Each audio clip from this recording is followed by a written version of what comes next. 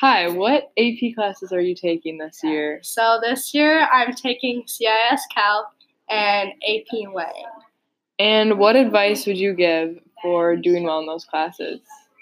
I would probably say do not procrastinate. Everyone says that, but this is a class that you really can't. I'd also try and get more than one point of view on your work. So whether that's calculus, like making sure you're doing the work right, like you get the right answer but do it wrong, or writing papers. Do you think the block schedule has affected how you have to approach AP this year? Yes, I do think the block schedule has changed things.